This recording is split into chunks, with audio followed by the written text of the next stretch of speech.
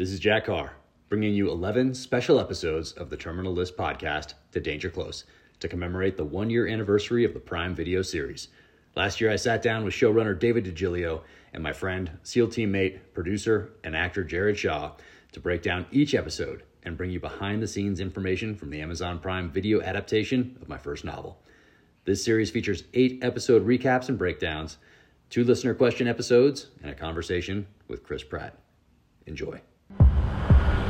Over 60 men were killed in the worst special operations disaster in modern history. Residents of Coronado, California were shocked by the brutal murder of Lauren Reese and her 3-year-old daughter. Navy SEAL Lieutenant Commander James Reese survived the ambush but is under investigation.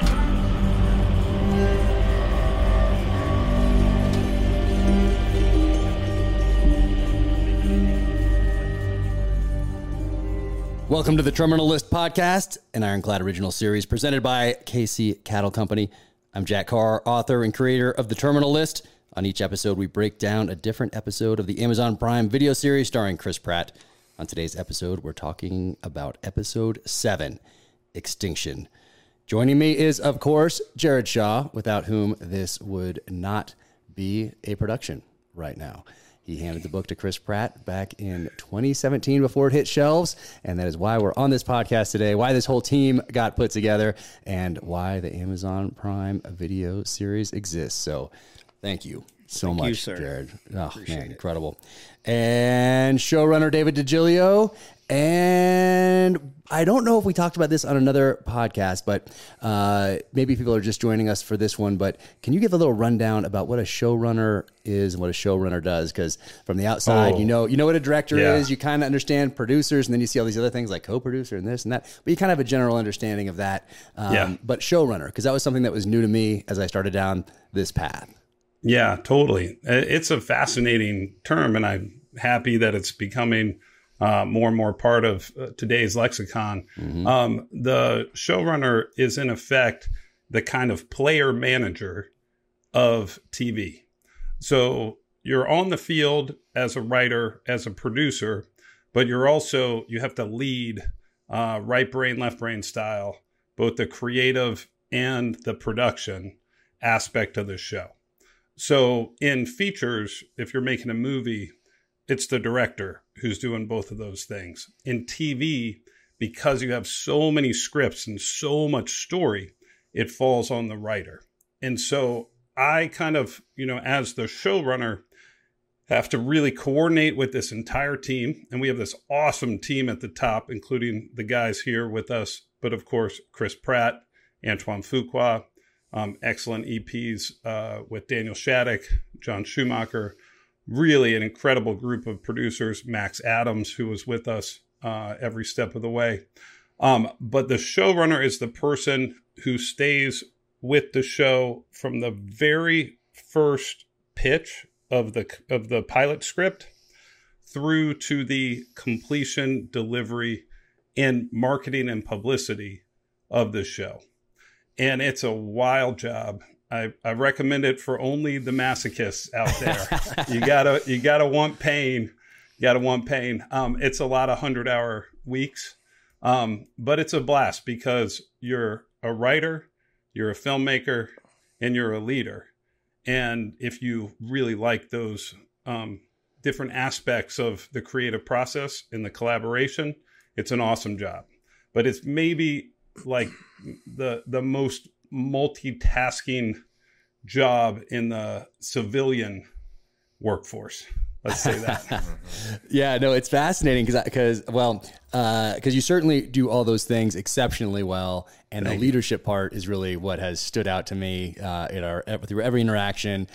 Seeing you on set, knowing you beforehand as we put these things together, running the writer, like all those things that you did, and also knowing that people have lives over these a couple of years, and some of them come in just for the production side of it, and then some people are here just for certain parts. But you're there through everything. And you're leading all of those different groups of people who also have lives and things happening during that time frame. And it's, I can't imagine this being in anybody else's hands. So thank you for crushing this. Thank you again. And this is a really special situation. I'm so happy to be doing these podcasts with you and with Jared, because it's rare that a showrunner has a godfather like you, Jack, who's been with me really through all those steps. So I always have that ability to bounce what's coming at me off of you. But then also when Jared, you've been with this from the beginning, there were times where we were kind of communicating through third parties. But the moment that we got to start to work together, I saw, the same type of thing in you and really appreciate seeing that. It takes somebody who really cares about the product and cares about the people who are making the product, I think, to do the job the right way. And that's something that I really appreciate with this group. So thank you guys. Yeah, no, and you can tell. Yeah, absolutely. Jack, you hit on it, the leadership aspect of that. And we come from a community where leadership is such a big deal. And Dave, I've thanked you for that leadership a few times, and I still don't feel like it's enough, because I got to see that leadership firsthand. And like I said, in the community we come from, I've been able to have that, but to see the way that you managed every aspect of this production down to the personal lives, like Jack was saying, man, there's so much in that. And my level of respect for you was high, but really grew seeing that and how you handled it, and Jack, you're always so kind to say this project wouldn't have happened if it wasn't for me. And I always got to say, like, it wouldn't have happened if it wouldn't have been for you and the man you were in 2013 and the way you treated me, the book that you wrote, and then people like Dave, stepping up and making it happen. So it's just truly a blessing all the way around to be a part and work with you fellas on it. Yeah, man. Yeah, big hopefully, time. hopefully man. we keep it going. Yes, and for those just joining us, go.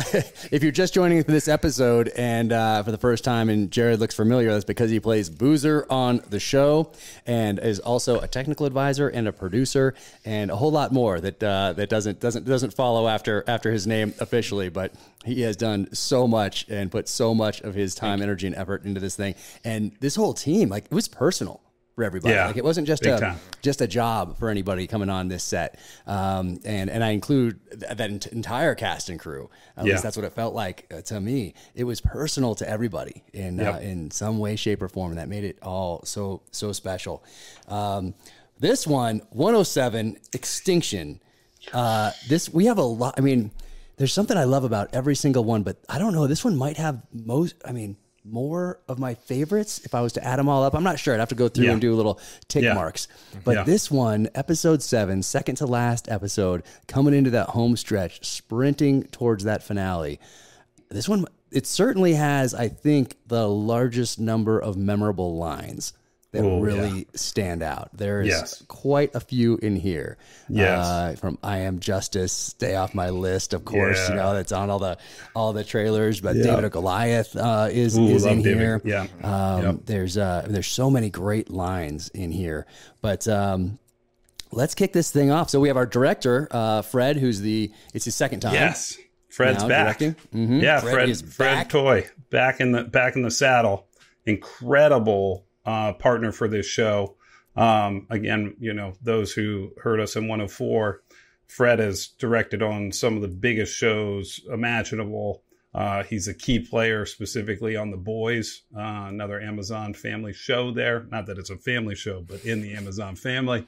And we were so stoked to get a guy like Fred, because Fred's not just an awesome director, he's an incredible producer. So Fred really helped us navigate what is maybe the trickiest moment as you get through the season. We talked about how big 106 was, but when you get into 107 and 108, you're in your final run. You're always, any show is going to be, really careful on the financial side at this point, but you want the biggest, baddest product you can possibly put on screen. And a little note to those out there who may be listening, who want to end up in a writer's room one day. If you find yourself in a writer's room, the episode that you actually want to write, it's not the pilot and it's not the finale. It's the penultimate episode. That's the one to go for. And we were really lucky to put Brooke Roberts into this slot. She's one of our veterans turned writers. She's an incredible writer. We got her, actually, she had been kind of living in the broadcast world, which is, kind of broadcast TV world, I think living in the kind of CSIs and NCISs of the world. But she really wanted to do something darker. She has an NSA background, language background, really fascinating. Her father, I think, was also served, and her grandfather, so multi-generational. And she was the one who had the idea to tell a kind of non-linear story for this penultimate episode, which I thought was so cool because we're dealing with a character who's, got conflation, timelines are tripping up on each other, and how cool to introduce a nonlinear structure in this episode. So we start at that point of Reese coming back to his house, and he has that memory of that first moment that he and Lauren walked in and had this house as their own. And then he's pulled out of that by this watch. And this thematic of time is a big theme in this episode. And then that pulls us back to the beginning of this day, and off we go. But I loved what Brooke brought to the table with this notion of, hey, man, we're dealing with a character who is struggling right now with the brain tumor. Really struggling. He's got something that's tamping down the physical symptoms. And it's important for people. I've noticed some fans aren't quite hearing everything that the doctor's telling them in 104, right? That this tumor is treatable if you stop down for 6 to 9 months, right? But he does have these pills to treat the symptoms. And that's all he's treating, right? That's all he's treating, those kind of physical symptoms. But mentally and emotionally, this is Reese in a tough place, right? And our boy Chris, this is an incredible episode for him. Absolutely incredible. It is. This one grabs and doesn't let go, and you have opening those doors into the tunnels again, and there's Jared yelling on the I mean, awesome. And I love, by the way, if you go to Amazon and you go down and hit those, like all the people, then you have your little circle, and it's like Chris Pratt, Constance Wu, and you scroll along, bam. There's Jared Shaw right there. He has his own little circle.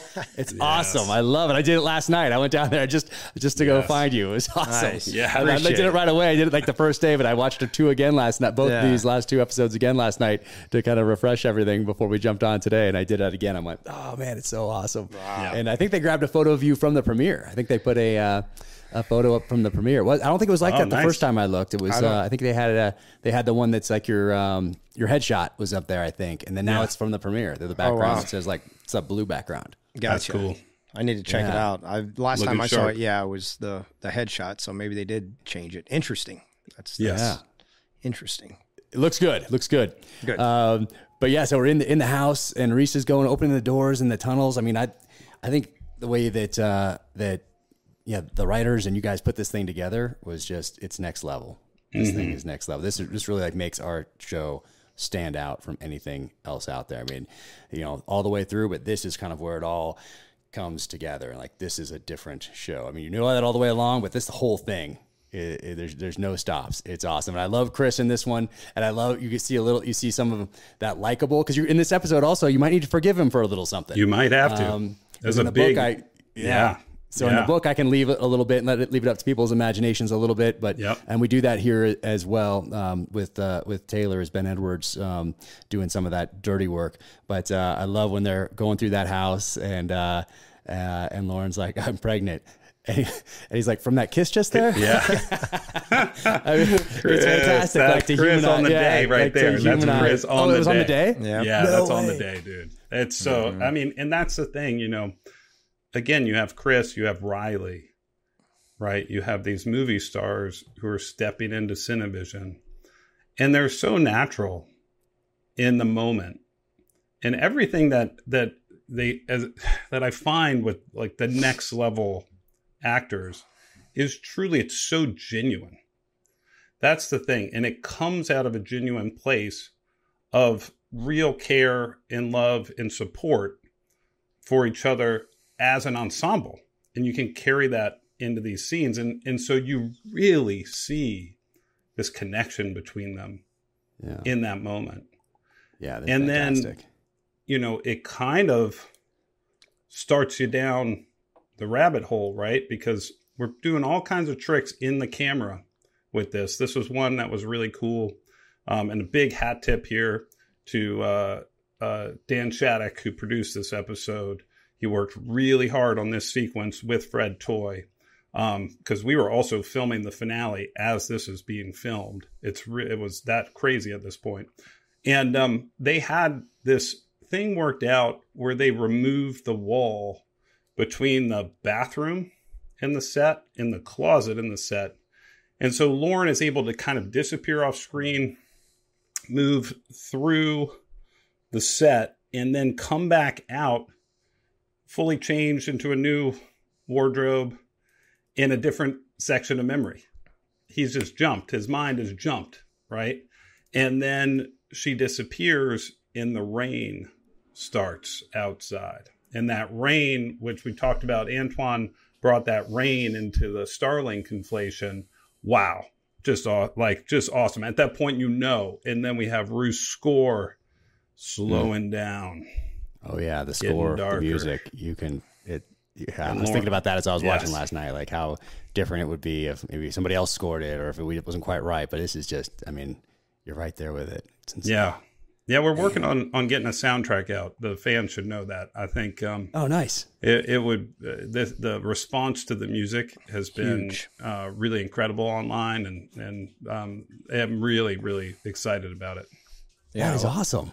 Yeah, I sent you all that text the other day. Remember the song at the end? There's people are creating entire videos with that song and the beginning song, Trigger. They're the first and the last song. People are creating entire songs and or videos, and and it's cool to. I mean, hundreds of thousands of people have viewed these videos that they're using the song and then they're putting their spin on whatever they want to do in the video, and that to me was a bit of an eye-opening deal, seeing just kind of the fan reactions with Dave, like you said, just the music, and how that's resonating with people. Just really, really cool to see. Yeah, and big, again, hat tip, on not just the score with Ruth Barrett, but the needle drop selection. That's Kevin Edelman, our music supervisor. That's the role who brings that ingredient into the mix. The process there, I can't remember if we touched upon it, but it's really a cool process where he will send these different ideas to the editor. And actually, he'll send it first as like a Dropbox link with, let's say, 15 choices. And I'll listen to those, or if it's Antoine's episode, Antoine will listen to those.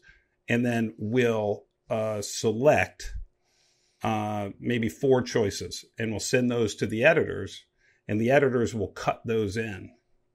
And then you get those clips back with the 4 choices laid in, and you get to see how the song really marries to the picture.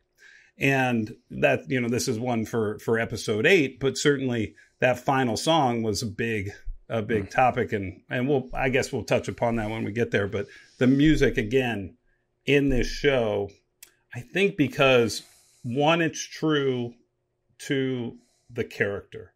We have that wonderful outlaw country influence in our needle drops, which I love. And then we have other sounds, bin sound, etc. But then I think what's connecting with people on Ruth's score is it's very psychological. It's a very psychological sound. It's got multiple layers. And she, with this kind of synth percussion work that she does, she gets into something really primal.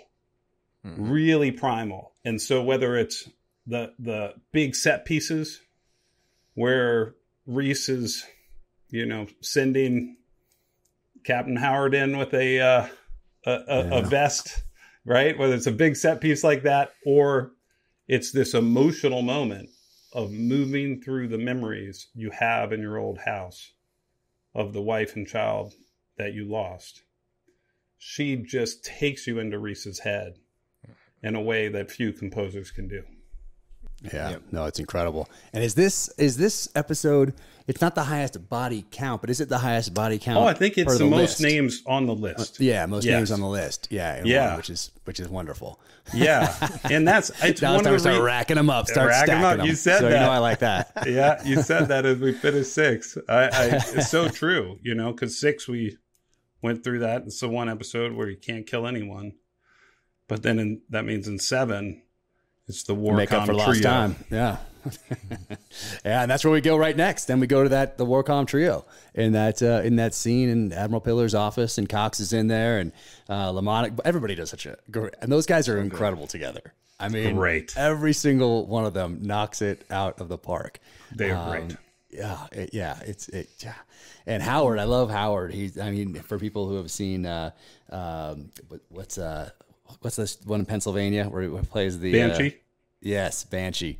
Gosh, he's so great. Yeah. When I saw that he was in this, I was so fired up. I was like, no way, it's the guy from Banshee. Yeah. And I think I mentioned that fight scene. We talked about that fight scene in Banshee. You sent me I sent it early to you on. Very early, yeah. Early on, you said, this is one of the best fight scenes I've seen on TV. Yeah. Can this be the bar? That's kind of what you said. Can this be the bar that we have to pass? Like, I want people, not as far as like technicality, but as far as like people were talking about this the next day. Yep. And I remember from the very beginning, I was like, we need something in every episode that people are going to talk about on the modern day version of the water cooler, which is social media, the next day, and saying, I cannot believe that they did this. And that's what I sent you over as one of those examples, is that fight scene. Because people in Banshee were talking about that the next day. That's the exactly fight scene right. through the car, through the windows, up and around, all around this one vehicle, which is pretty. It's amazing. And that show, I've talked to people who worked on that show. I think actually Gwen Shavelski, our post-producer, had worked on that show.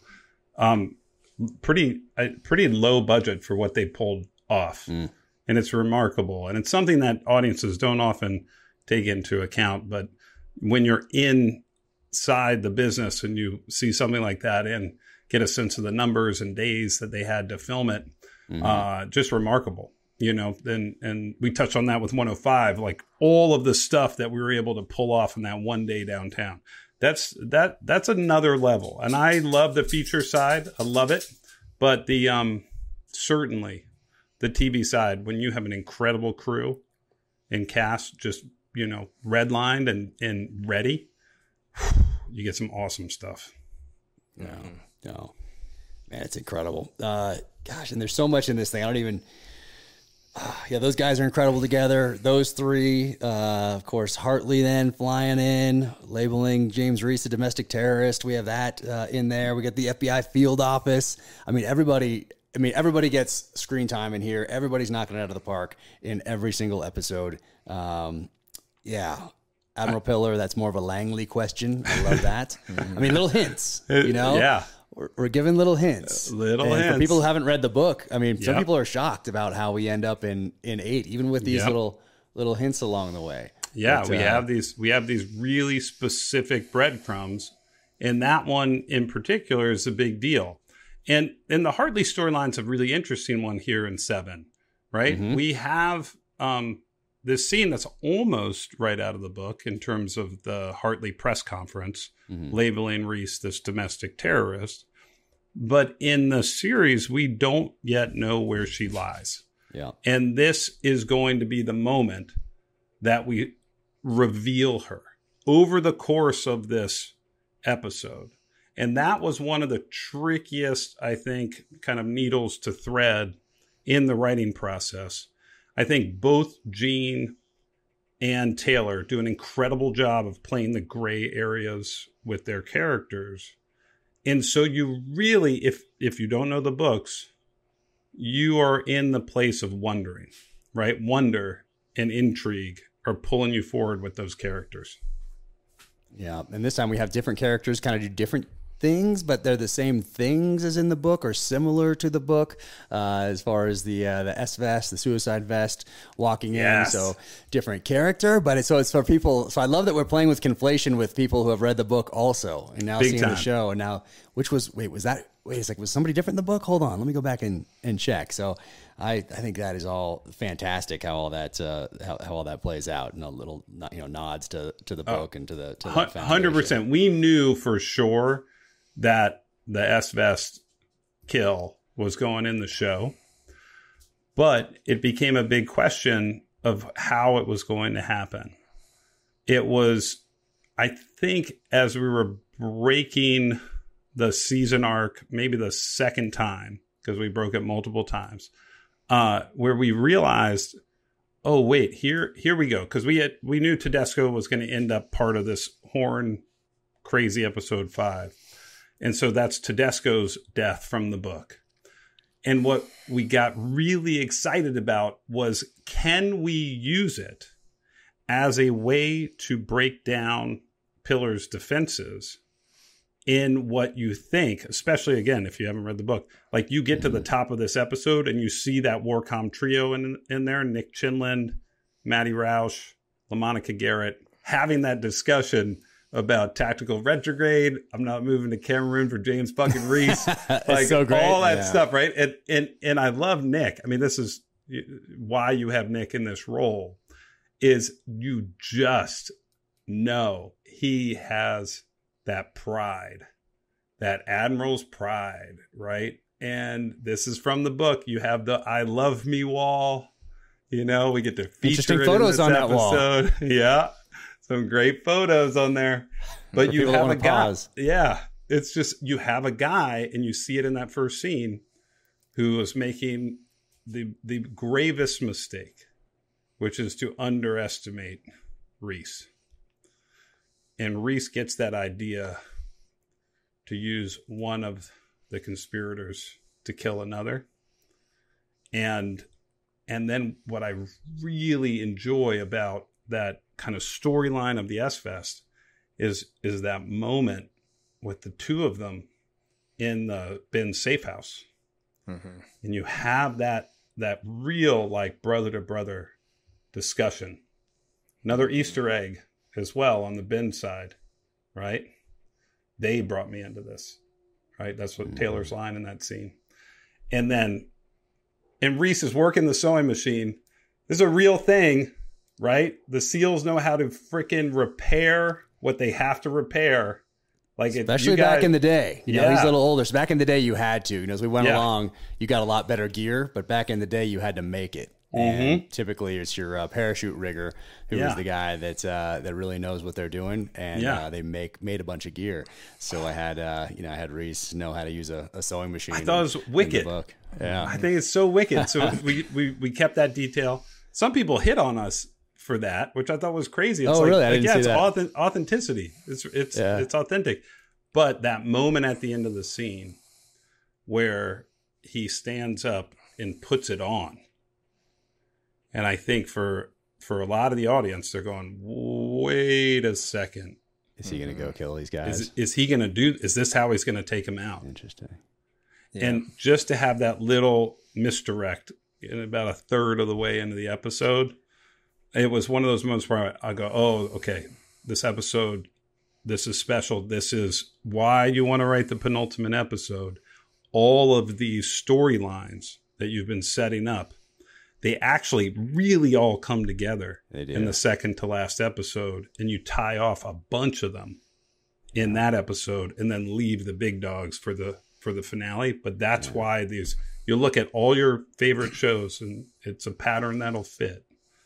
The second to last episode is usually awesome for that reason. Yeah. And even that scene, Dave, you're talking about in Ben's safe house when Reese is putting on the S-Vest and, trying it on, and Ben even looks at him and is like, brother, you sure you want to do this? And it really gets the audience thinking, like you said, Dave, like, okay, what's about, is he about to go clack himself off? Is this, is he prepping for the finale? And they know that the 8th episode is the last one. And they're like, man, this can't be how this thing ends. If they haven't read the book, they have no idea, so that was just a great, just emotionally, it kind of rocks you, kind of makes you, but then you see Ben's heart in that as well. Again, you see Ben's heart and Ben's love for his brother, and that's displayed through the entire show, but you see it again in that moment, and once again,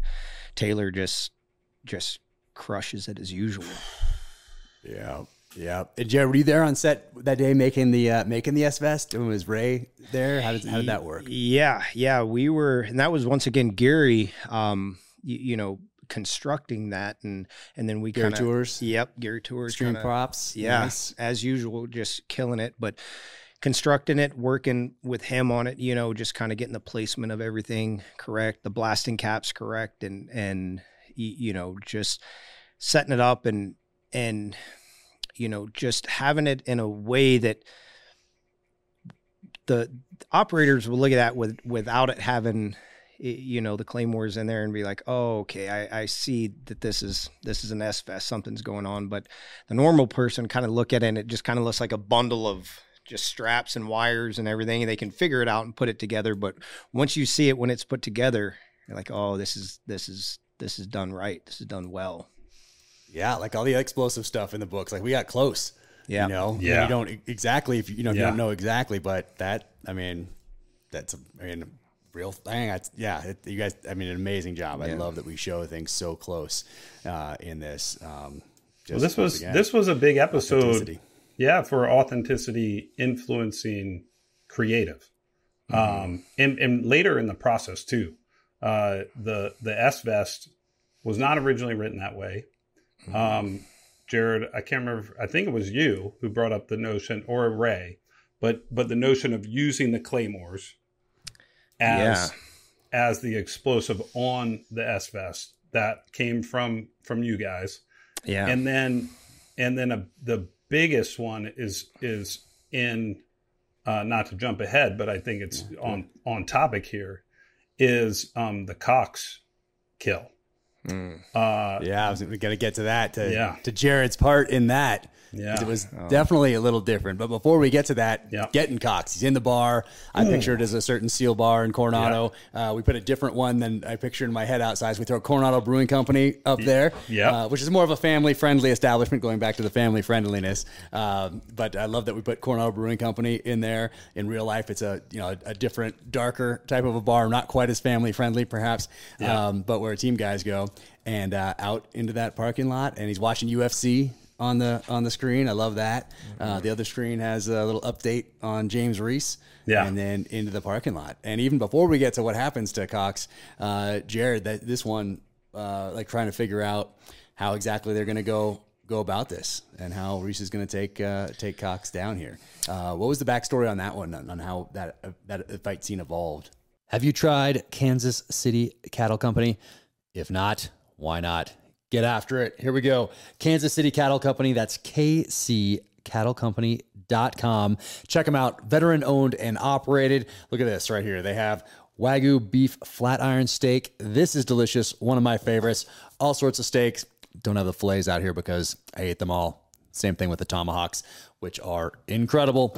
And what else we have? Wagyu beef bavette. I don't know if I'm saying that right, but the bavette, B-A-V-E-T-T-E steak. Highly recommended. Absolutely love this cut right here. If you haven't heard of this cut, go to that website, kccattlecompany.com. Check it out. And what is this one here? This is the Wagyu beef Kansas City strip steak, also a favorite. And then the kids love burgers made with this stuff. So this is the Wagyu beef right here. Amazing burgers with this. All sorts of stuff on that side. Here we go. Beef chorizo right here. But go check them out for sure. Veteran owned and operated again. And that is kccattlecompany.com/Jack Carr and use code JackCarr15. That's JackCarr 15. Check them out for sure. Veteran owned and operated. Love these guys. Awesome stuff. In fact, I am going to go fire up the smoker right now and throw something on. Thanks, guys. Yeah, well, that's, what we had talked about is look at Cox, LaMonica Garrett. He's every bit of 6'4" and 240 pounds with no fat on him whatsoever. My God, it's a beast. About as intimidating of a human as you're going to get, And so, Jack, we have to fight to win. And so when Reese goes to fight not only an adversary that big, but a trained adversary. You know, he's got to go with holding all 4 aces, you know, to win this one. And so that was really what we talked out amongst all of us, like, okay, how is this going to be done? And it also had to follow the theme of authenticity. It's not going to be a super smooth, just pretty fight. One guy throws, one guy blocks, you know, no, it's a fight. It is a fight to win. And so that's what we tried to capture. And once again, having Chris Romrell there and Keith Willard, you know, was great, but having Romrell there to he took some shots in that one. I mean, he's the one that there's a triangle choke that Reese throws on Cox, and then Cox lifts him up and slams him, which is what you would do if you're in a street fight and you get a triangle choke thrown on you. You're going to slam the guy. And Dave, remember we talked about it on the day, and Romero was like, yeah, we were actually done, I think. And Dave, you were like, maybe we go try to get, what do you think? Could we try to get that? And Romero was like, yeah, I'll do it. I'll do it. And so went out there, and man, he took a slam, and it came out good because it looks real. Yeah. It just looks like a scrap that would be in a parking lot, you know, which then snaps his arm. And then we got to the point, Dave, of like, okay, now we got to transport this 6'4", 240 human pound being. We're not just going to, Reese isn't going to knock him out and he's going to stay knocked out for 20 minutes. So that's where, you know, the whole shot came in to sedate him and put him under. Yep, exactly. And the arm break, the arm bar into the arm break, that's another wonderful example of our departments working together and improvising. It's actually really expensive and difficult to get a believable arm break on screen. And I think this is another one where we had special effects, props, and wardrobe all working together, of course, along with stunts, to make that happen. And dude, that thing feels very real. Yeah. Even last night I was watching, I was like, oh. Yep. Same. And in La Monica, you know, the moment, actually, this is an interesting story, I think, for both this role and then also for Matt Roush, who plays Howard. I can't remember if it's the same with La Monica, but I know with Roush, Roush had auditioned for the role of Holder. And we had a different look in mind for that role. And we saw in his audition, he did if you remember in 102, the final scene, the final interrogation of Holder in 102, that was the audition piece for the Holder character. And Roush's breath work in the scene was so, like, it just jumped out. It was so real. And we were thinking of Howard in this scene at the end of 7. And so oftentimes what informs casting is moments like that you just have as markers, foundational moments. And for the character of Cox, this fight in the parking lot, we wanted it to be this battle between giants. And so LaMonica came in. He crushed his audition. I remember, but the thing we were thinking about is these two giants battling out in this Coronado parking lot. That it's just something you have to see.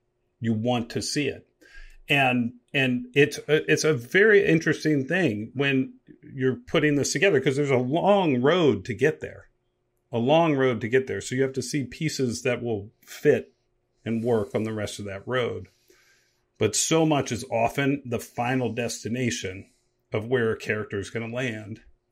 And an actor will just capture what you have in your head when you're writing it or reading it or talking about it with the producers. And that happened with both of these actors. And also, I would say, with Nick Chinland. In terms of what we needed in this episode. Yeah. Yep. Oh, man. These guys crushed. Even before, it becomes before this or not, but when Matt Roush, when Howard gets home and it's just so awkward.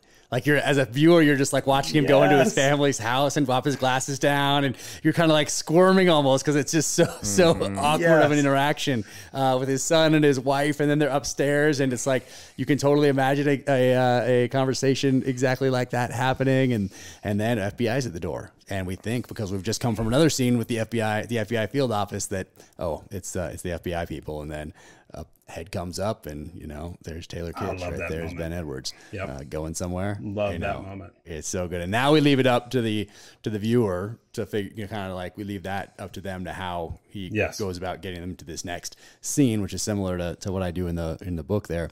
But then we go to this beach scene, and it was different, and Jared saved the day again, and came up with this idea, this teamwork. Like, I remember this whole process, Jared, and you like wouldn't let this thing go. And I'm so glad you wouldn't. You were just tenacious about it. And there was something that wasn't ringing true to you about the first way it was written. It was written. It was written that he was going to be buried neck deep in the sand, and the tide was going to come up. That's what, and it was, I believe, an idea that Max had with Brooke.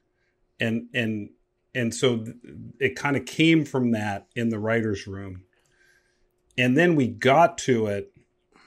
And Jared, do you remember that meeting where it had all these, department heads there in this prep meeting, and our visual effects supervisor played a clip from, I think, Creepshow, right? Yeah, I think so. And it just looked from back in the day. Creepshow back in the day. Ted Danson who was buried. It was somebody famous who was buried neck deep in the sand. Like in the 80s, right? Creepshow. He's like, okay, so I found an example of this, and he puts it up. You're all sitting around a big conference table. He puts it up, plays it, and we're like, well, that sucks. What are we going to do? And that's when Jared pitched this idea, and boom. Yeah, and that's what, talking about watching that, Ted Danson or whoever it was, that version of it, I kind of had in my mind. Ray and I talked a little bit, Dave, I think we'd even talked about it a little bit prior to that, but yeah, it never felt right. It never felt right from beginning to end in that scene. I felt like we could do something more intimate to the teams and the brotherhood, and really get across how deep of a hurt that Reese felt towards Cox, and I didn't feel like we were capturing that. And, and then we watched that video with how it was done in the Creepshow. And that's when I respectfully said, like, guys, look at what we're doing right now. We're watching a video of it being done on another show. And it was terrible. We can't, and it was terrible. Like we're more creative than this. Come on, we can beat this. We can beat this. And Dave, I remember saying, I just raised my hand and I said, Dave, can I throw a monkey wrench in this whole thing? And you said, absolutely. Yep. Jared, what are you thinking? And that's when we started talking about it, and pulling something from the brotherhood, which is the training where we solidify that camaraderie and that bond between us, and that training really forges that, and then combat solidifies it. But in that training, that's where it begins. That brotherhood really begins, and so that's where the idea of like, hey, that log, when you're carrying that log, you're doing it with your team. You have your team there. And so that moment, what was cool also was how much Chris understood it and LaMonica understood it, and being on the beach. And I remember LaMonica, Dave, when we were explaining it to him, he looked at me and he said, Jared, Cox needs to have that moment of accountability. Yes. He needs to have that moment when Reese is talking to him and telling him, like, where's your team, Bill? You left your team, or you killed your team. And Cox just kind of nods. He doesn't yell. He doesn't scream. None of that. He just owns it. Yeah. And man, it was so powerful, so powerful. And I've had quite a few people reach out about that scene. The operators were like, man, that was heavy. There was some emotion with that one. And so, I that one was cool. That one came out came out well, and it's just different. It's not something that's ever been seen before, and it'll be hard to replicate. No, and it's so character driven, which is what I love. And not only do we get that incredible scene, but then out of the notion of the log and log PT, that also gave us the transition, if you remember at the beginning of the episode, as we jump back in time. We come down off the sky and find the Buds candidates doing log PT, doing exactly what you said, Jared. And again, Jack, this is what we always talk about, this visual storytelling medium, right? You just have to see them suffering together to know that this episode is going to be about this notion of brotherhood, those who live it and those who betrayed it. And I really love one other moment to point out in LaMonica's performance, because I think what you just brought up there, Jared, that kind of notion of accountability, self-acceptance, it like the setup for that moment is LaMonica at the bar. That is some incredible acting going on as he's getting that drink, looking at the fight. We actually, got a little piece of a fight to license, is a little foreshadowing, but then, seeing the Reese footage and there's this kind of acceptance that is starting to happen there. And then you hear it in his voice with, well, how's this going to go then? And then he's going to fight, because if he can win that fight, then he deserves to keep fighting, right? Absolutely. But he loses, and he wakes up strapped to that log, and that's another one of those scenes you just are so thankful that you're there that day to witness. Two actors at the top of their game, director, cameraman. Oh God, was it who was operating that day? I think it's one of our cameramen. Didn't almost drown, but he was crushed. Evans Brown, our DP, actually ended up operating on this. It's so hard to film out in the surf, and we didn't even have that big a surf that moment, but it takes so much out of the crew, and everybody's out there on that beach putting in the work, and you end up with an awesome scene. Yeah, man. It is. And Chris's voice, the way he says, he's saying, it's almost like, he's unbelievable and he's disappointed, but he yet understands, and he's doing what he's got to do. Like, it's all these things all in like these few sentences that he does. And it's amazing. I was watching it last night. I was just like blown away by, and then when you have, Cox say, we do this for 20 years, and at the end, all you get is a paddle and whatever. And Reese says, you had the brotherhood. That's what you got, and there's so much power in that, him saying that. And big time, like I said, just that moment when it was taking place, you could feel it from both of them. They were in it, and that's where the operators would see that or did see that. And they were like, yeah, no, these guys understood the moment that was happening. These guys understood what was taking place in that moment, and Dave, once again, just that, all the appreciation to you, and in that room, as you always are, best idea wins, and you just, once again, speaks to your leadership of saying, yeah, let's see what we got here. Let's see if we can make this work. And so I appreciate you willing to take a risk on that and letting that play out. Oh yeah. We could have lost the whole show right there with Ted Danson. We'd have people putting memes up of both our show and the Crave show. This. Exactly. Now everybody can do it, Man. Jeez.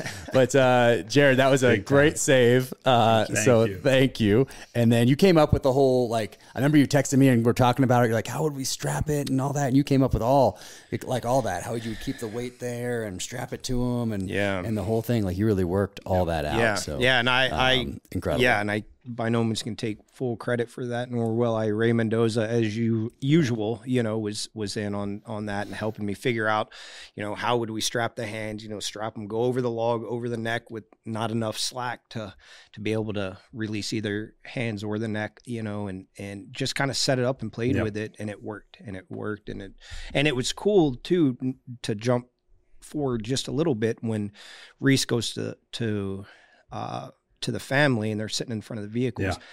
And if you look, a lot of people won't notice this, but there's another log. Dave, remember we staged another log with a set of straps there to where they saw what just happened to Cox. And if you look over, you'll see another log set up there with the straps to where they see that log and they know what's going to happen if they don't play by the rules, which is and that is a heavy moment. And, people might not know this, but Renata, who plays Howard's wife, is actually Matt Roush's wife. They're one of those incredibly talented couples. Both are amazing actors based out of New York. And early on, I think shooting the pilot, Jared, we knew that we needed to cast Howard's wife. We knew that we had this massive scene that would be coming down the pike, and we needed bonkers emotion coming out of both of them. And I, really like, if you can do it, to actually cast the real thing, right? And when Matt told me that his wife Renata was an actress, I said, all right, you got to get her tape. And we're never going to just say, oh, she's cast. We say, we need to see her tape. She read for the role, but it was immediate. We just all saw, oh yeah, this is going to be great. And what they do on that beach in that moment, along with Connor Sherry, who plays TJ, the son.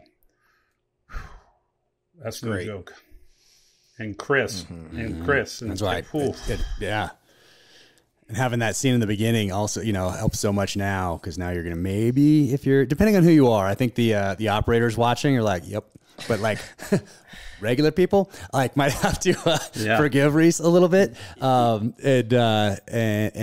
having that early scene with the joking in there, and then having him walk into the house, and almost every team guy in the world has walked into a new place before and been like, gun safe right here, platoon flags here, boom. And every team guy wife has been like, no, garage or whatever, I love that. So it's like, that speaks to everybody who's been in any sort of special operations unit in that. But then we get to this scene, and you're gonna have to maybe forgive Reese a little bit for what he's doing, but it's that revenge without constraint, and we get it. Yeah, we get it. But still, people who haven't read the book don't know. They don't know quite yet. Maybe quite haven't put it together. Yeah.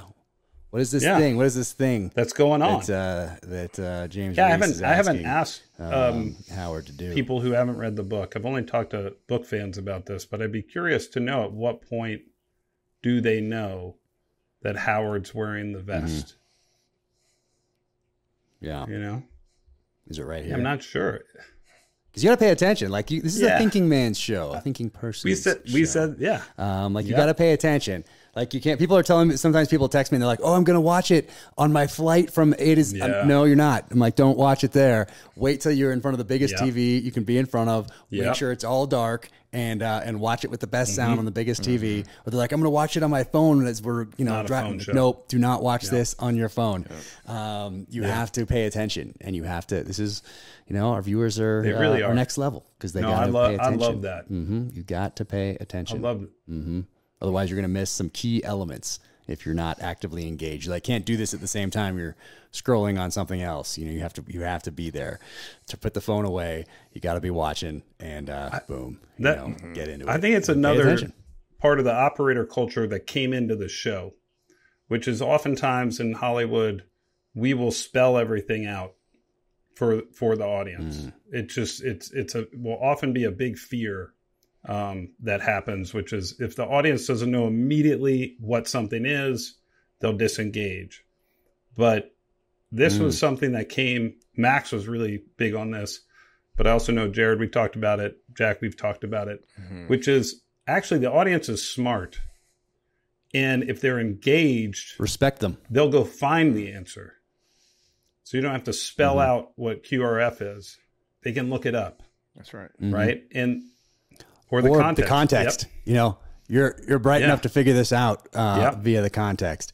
The same thing in publishing. That's it's same thing in publishing, but you got to respect your readers, respect your audience, and if you do spell it out, it's almost it's almost disrespecting their level of intellect or their ability to think things through or observe or enjoy the notion of mutual respect, which is so big in the community, I think became kind of part of our ethos as well, not just in terms of how we worked on set, but when we would get to big questions. Now, you can't really have confusion, right? Confusion and overt confusion can be tricky, but complexity with context, that's a very cool recipe. Yeah. Because that's pulling you in and pulling you forward, and you want to learn the thing that you might not know. Yeah. Yeah, Memento, Usual Suspect, and some great films out there. They require a bit of work, and then a rewatch. That's what I was going to say. I think that's why we have our Terminal List has such high rewatch numbers. I think it's because people binge it right in the beginning, and I was guilty of it. Binged it, haven't seen it as many times as we have. Once it came out, I binged it, but then I went back and rewatched it, and I have so many people telling me that, and I believe the numbers from what I hear reflect that as well. Is the rewatch is high on this one. For that reason, people are going back to find new things, and I'm finding new things in it. When I go back I know. I'm finding new things. Which is From crazy. this podcast, I'll go back and watch some things and learn new things. I love that part of it. It's so much fun. And in this scene in particular, do you guys remember, was this hard for Chris to do, just personally? I mean, dragging a kid towards the water to drown him and put his parents in a position to save their only child, and then do what he needs to do, strap on an S-vest and go to, was that hard personally for him to do? Because I wasn't there this day. Yeah, I think there was a couple scenes in this entire filming process that were hard for Chris, and this was one of them. That we ended up, this one and another one for sure, we ended up just kind of hanging out for a bit afterwards in his trailer and just kind of talking, because Chris, we know Chris is a good-hearted, genuine, humble dude. And so he has to go to a different place, and the guy loves kids. He has 3 kids now of his own. He's just a good-hearted man. And so he had to go to a different place to be in the mindset and the emotional space for this role or for this scene, and so Jack, he had to decompress from this one a little bit before he went home and kind of get himself out of it. It took a bit of an emotional toll. It takes a toll, and he's thinking, it's so again, the thing that is remarkable is having to be the number one, and he's an EP. So as he's going through all of that, laying down this incredible performance and paying the price for it, because it does, as Jared says, does stay with you. He's then got to put on his producer hat and look at photos for the finale and the Hartley estate. And this is what we're picking. We think it's going to work. What are you thinking? It's just so it asks a lot.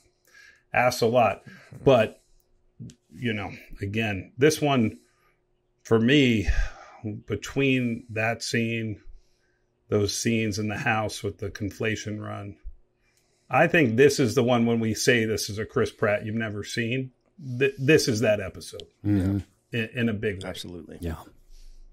Yeah. I feel no doubt about I feel like he shifted a bit in this one, Reese did. And we've seen everything he's done. Sicario Raid, which obviously was a dark one, and he went heavy on that one. But I feel like this episode, there was even more of a shift in Reese and kind of the turn he had to make to go to this level, grabbing the kid, pulling him. And, I had a friend of mine reach out. We talk about people not sure if they want to be on Reese's side during this part. I had a friend of mine that's got a couple kids, and she was, this scene bothered her. This, kind of against Reese in a way. She was more Team Howard during that scene when they're on the beach, and that's, Dave, I think that's brilliant in how that was done and written to, kind of get that exact reaction from people. Jack, like you said, the operators are like, yeah, well, you messed with the wrong dude. Sorry, and there's not a whole lot of forgiveness. Whereas some other people, civilians or just people in general, are like, well, this one kind of hurts me. I don't know that I can get behind this. I don't know that I'm okay with this, and I think that is exactly, Dave, what you were looking to accomplish storyline with this. And I think you nailed it. 100%. And then, this is something from the book. He's confronted multiple times in the book with these moments of, will I have to do this? Is the question mark. And we thought about, is there a scene that can capture those moments? The one of the great moments is the road stop when he's with Liz in the book. And this cop has come up, and you play it out in his head, Jack. You play it out in his head.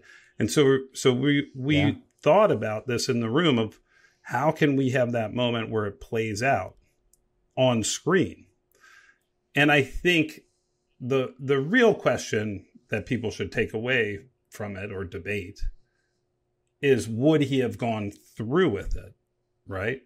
That's the great question. And these are the things that when you have a character with revenge without constraint, that are real questions that you ask. But there's another, take on it, which is, well, he did exactly what he had to do to get Howard to say yes. Right? Yep. And Howard says yes. And whew, imagine though, I thought about this as I think about this as I write all the books, because it's, it's very, I shouldn't say easy, I hate that word, but to make it comfortable for everyone. Make it, how I'm going to make this comfortable to most people, and to do those things. And then that's a book that you've already read 100 times. But it's not real, and you don't remember it because it blends into all these other ones. But you have something like this, what you accomplished by showing this scene and making us question and having some people be uncomfortable with it. Well, that's life, and that's memorable as well. So you're making people uncomfortable. And I say that at the beginning of the latest book in the preface. I say something along the lines of, James Reese makes some people uncomfortable.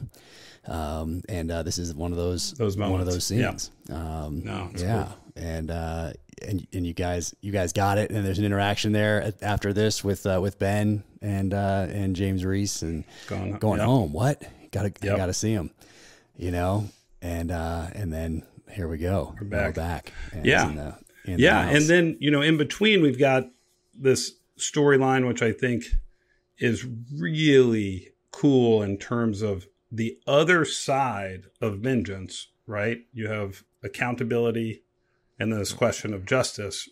And you have these two characters, Tony Leung and Katie Beranek, who are now coming together, trying to join forces, because they realize, well, wait, Reese is not the only bad guy here, right? Katie has known this for a while, but Tony now figures this out in this episode. And what does he do? He realizes, well, Katie's story might become the only way to pull Reese back. If you can get that out, get that thing published, make a scene and a sensation out of this, because it would be, let's be honest, whoa, right? And then maybe you take these people off the table, you take them off the table before Reese does.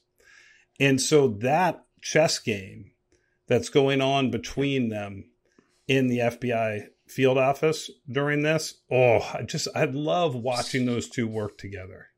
Mm-hmm. And that you mentioned that David versus Goliath, which one's Reese line.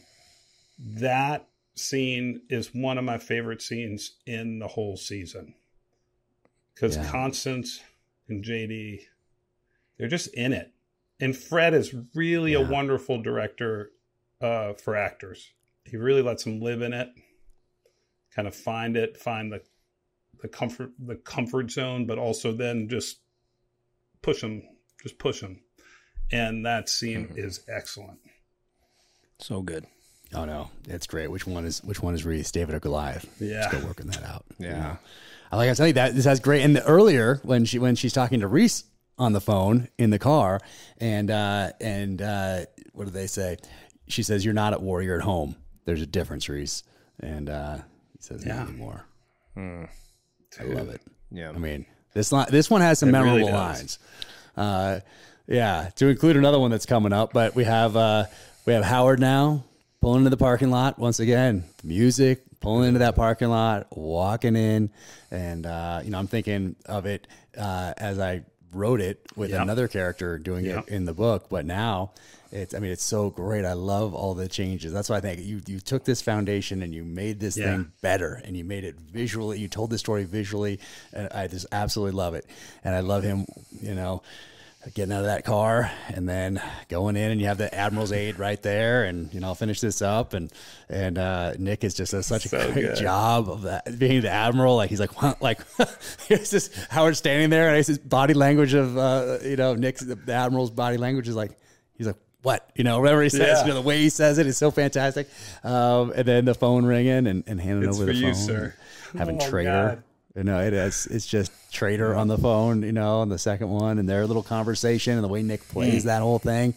Explosion is great, like all of that. And we have that moment, and this is, one of the interesting things is you have a moment where, and again, this is spoiler territory, but I think everybody is hopefully listening to this. You should have watched the show already. Finale, You're wrong. Stop right now, because I'm about to say something that, but if that conversation had kept going, if Reese was not in a place where he was given over so fully to vengeance that he has written that Hartley name on the list already, if that conversation had kept going, he would have heard Ben Edwards' name in that call.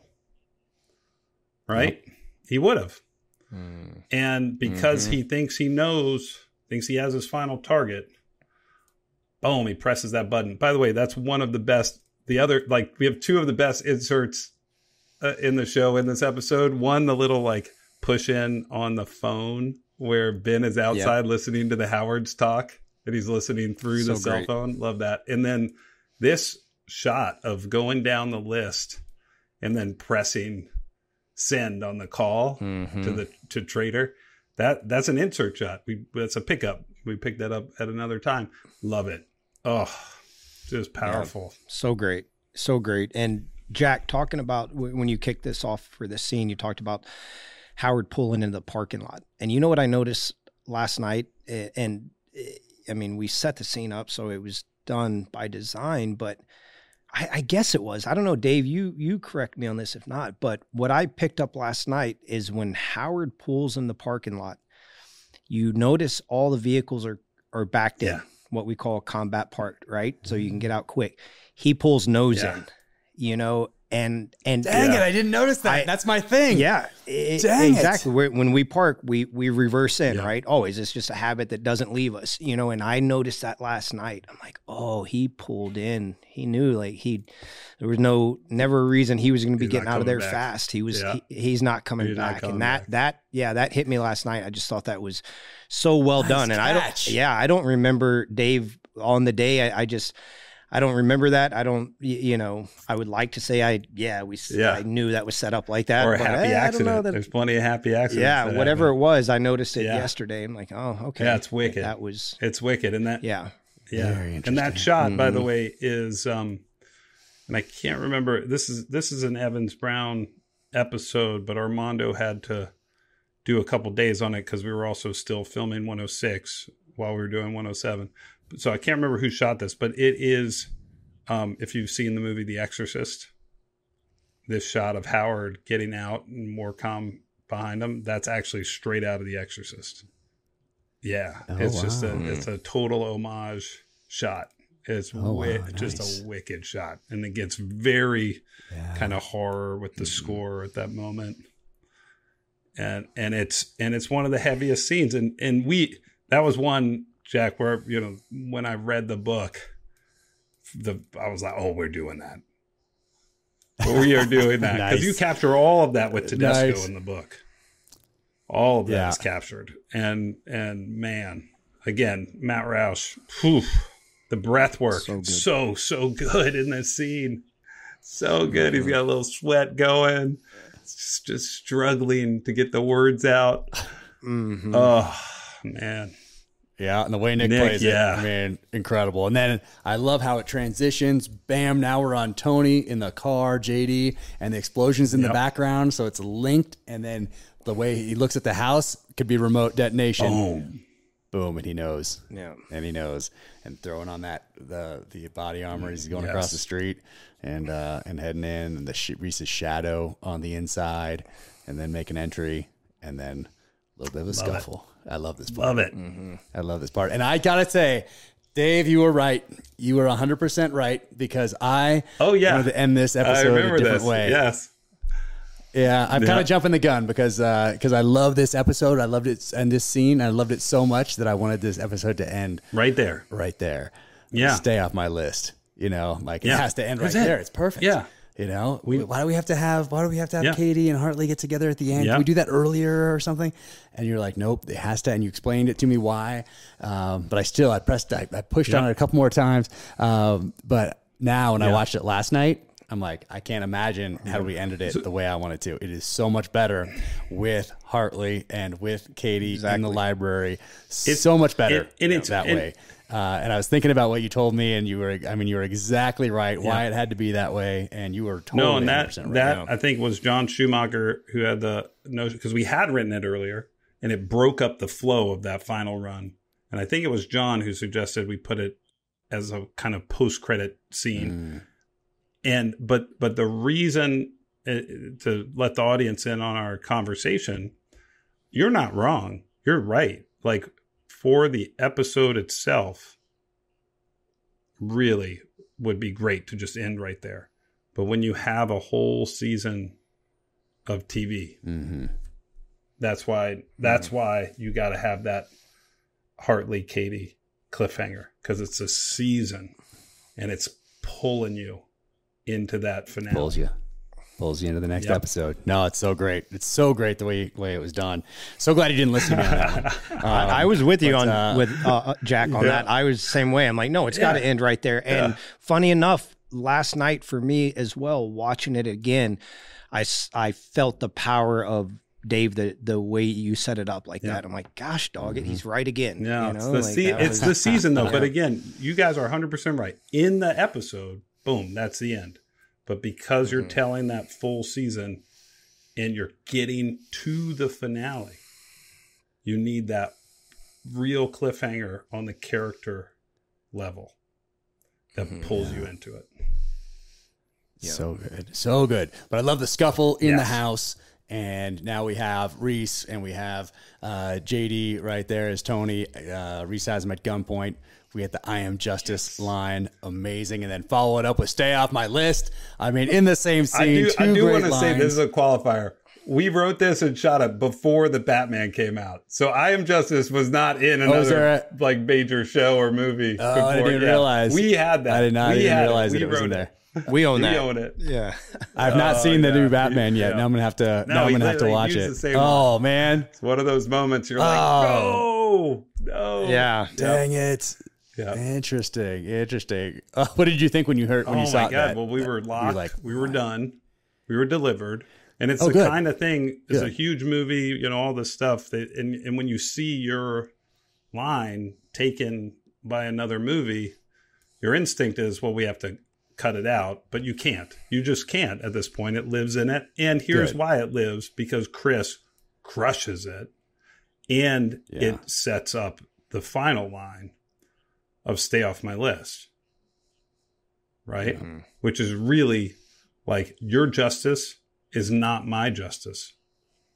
my justice is righteous, right? That's what he's saying to Tony in that moment. It's a big moment between those two actors.